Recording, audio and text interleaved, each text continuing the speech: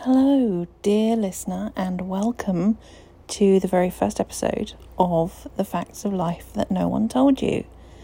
I am your host, Mary Ashton, and for those of you who don't know me, I work with the subconscious mind to release limiting beliefs and stuck emotions that we are carrying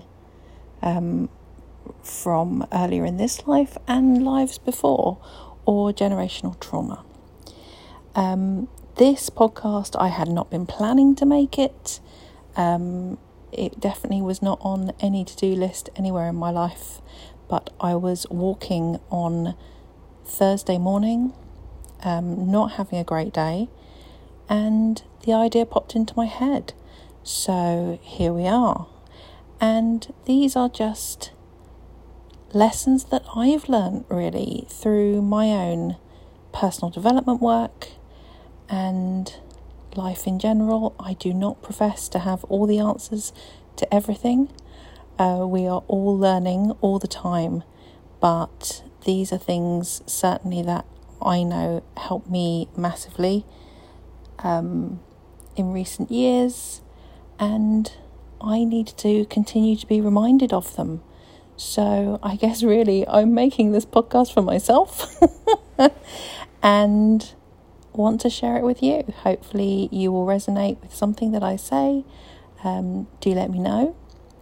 You can find me on Instagram at path2 freedom coaching, and send me a DM, say hi, let me know who you are, where you are, and what stuck out to you. So some of these episodes are going to be really short and some will be longer depending on how much I have to say. I'm just going to cover one fact on each episode. And there'll probably be some music along the way. But I will talk about that another day, because today I want to talk about going for a walk. Go for a walk. This whole podcast was born out of a walk through the woods. And it's not just an exercise thing, although we do need to move our bodies, it's important. If you are frustrated, sad, stuck, trying to think of an idea, any of those reasons, really any reason, if you are frustrated, if you just don't know what to do,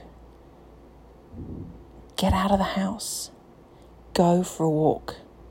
For me, being in the woods or the forest is absolutely my happy place. So that's where I tend to go.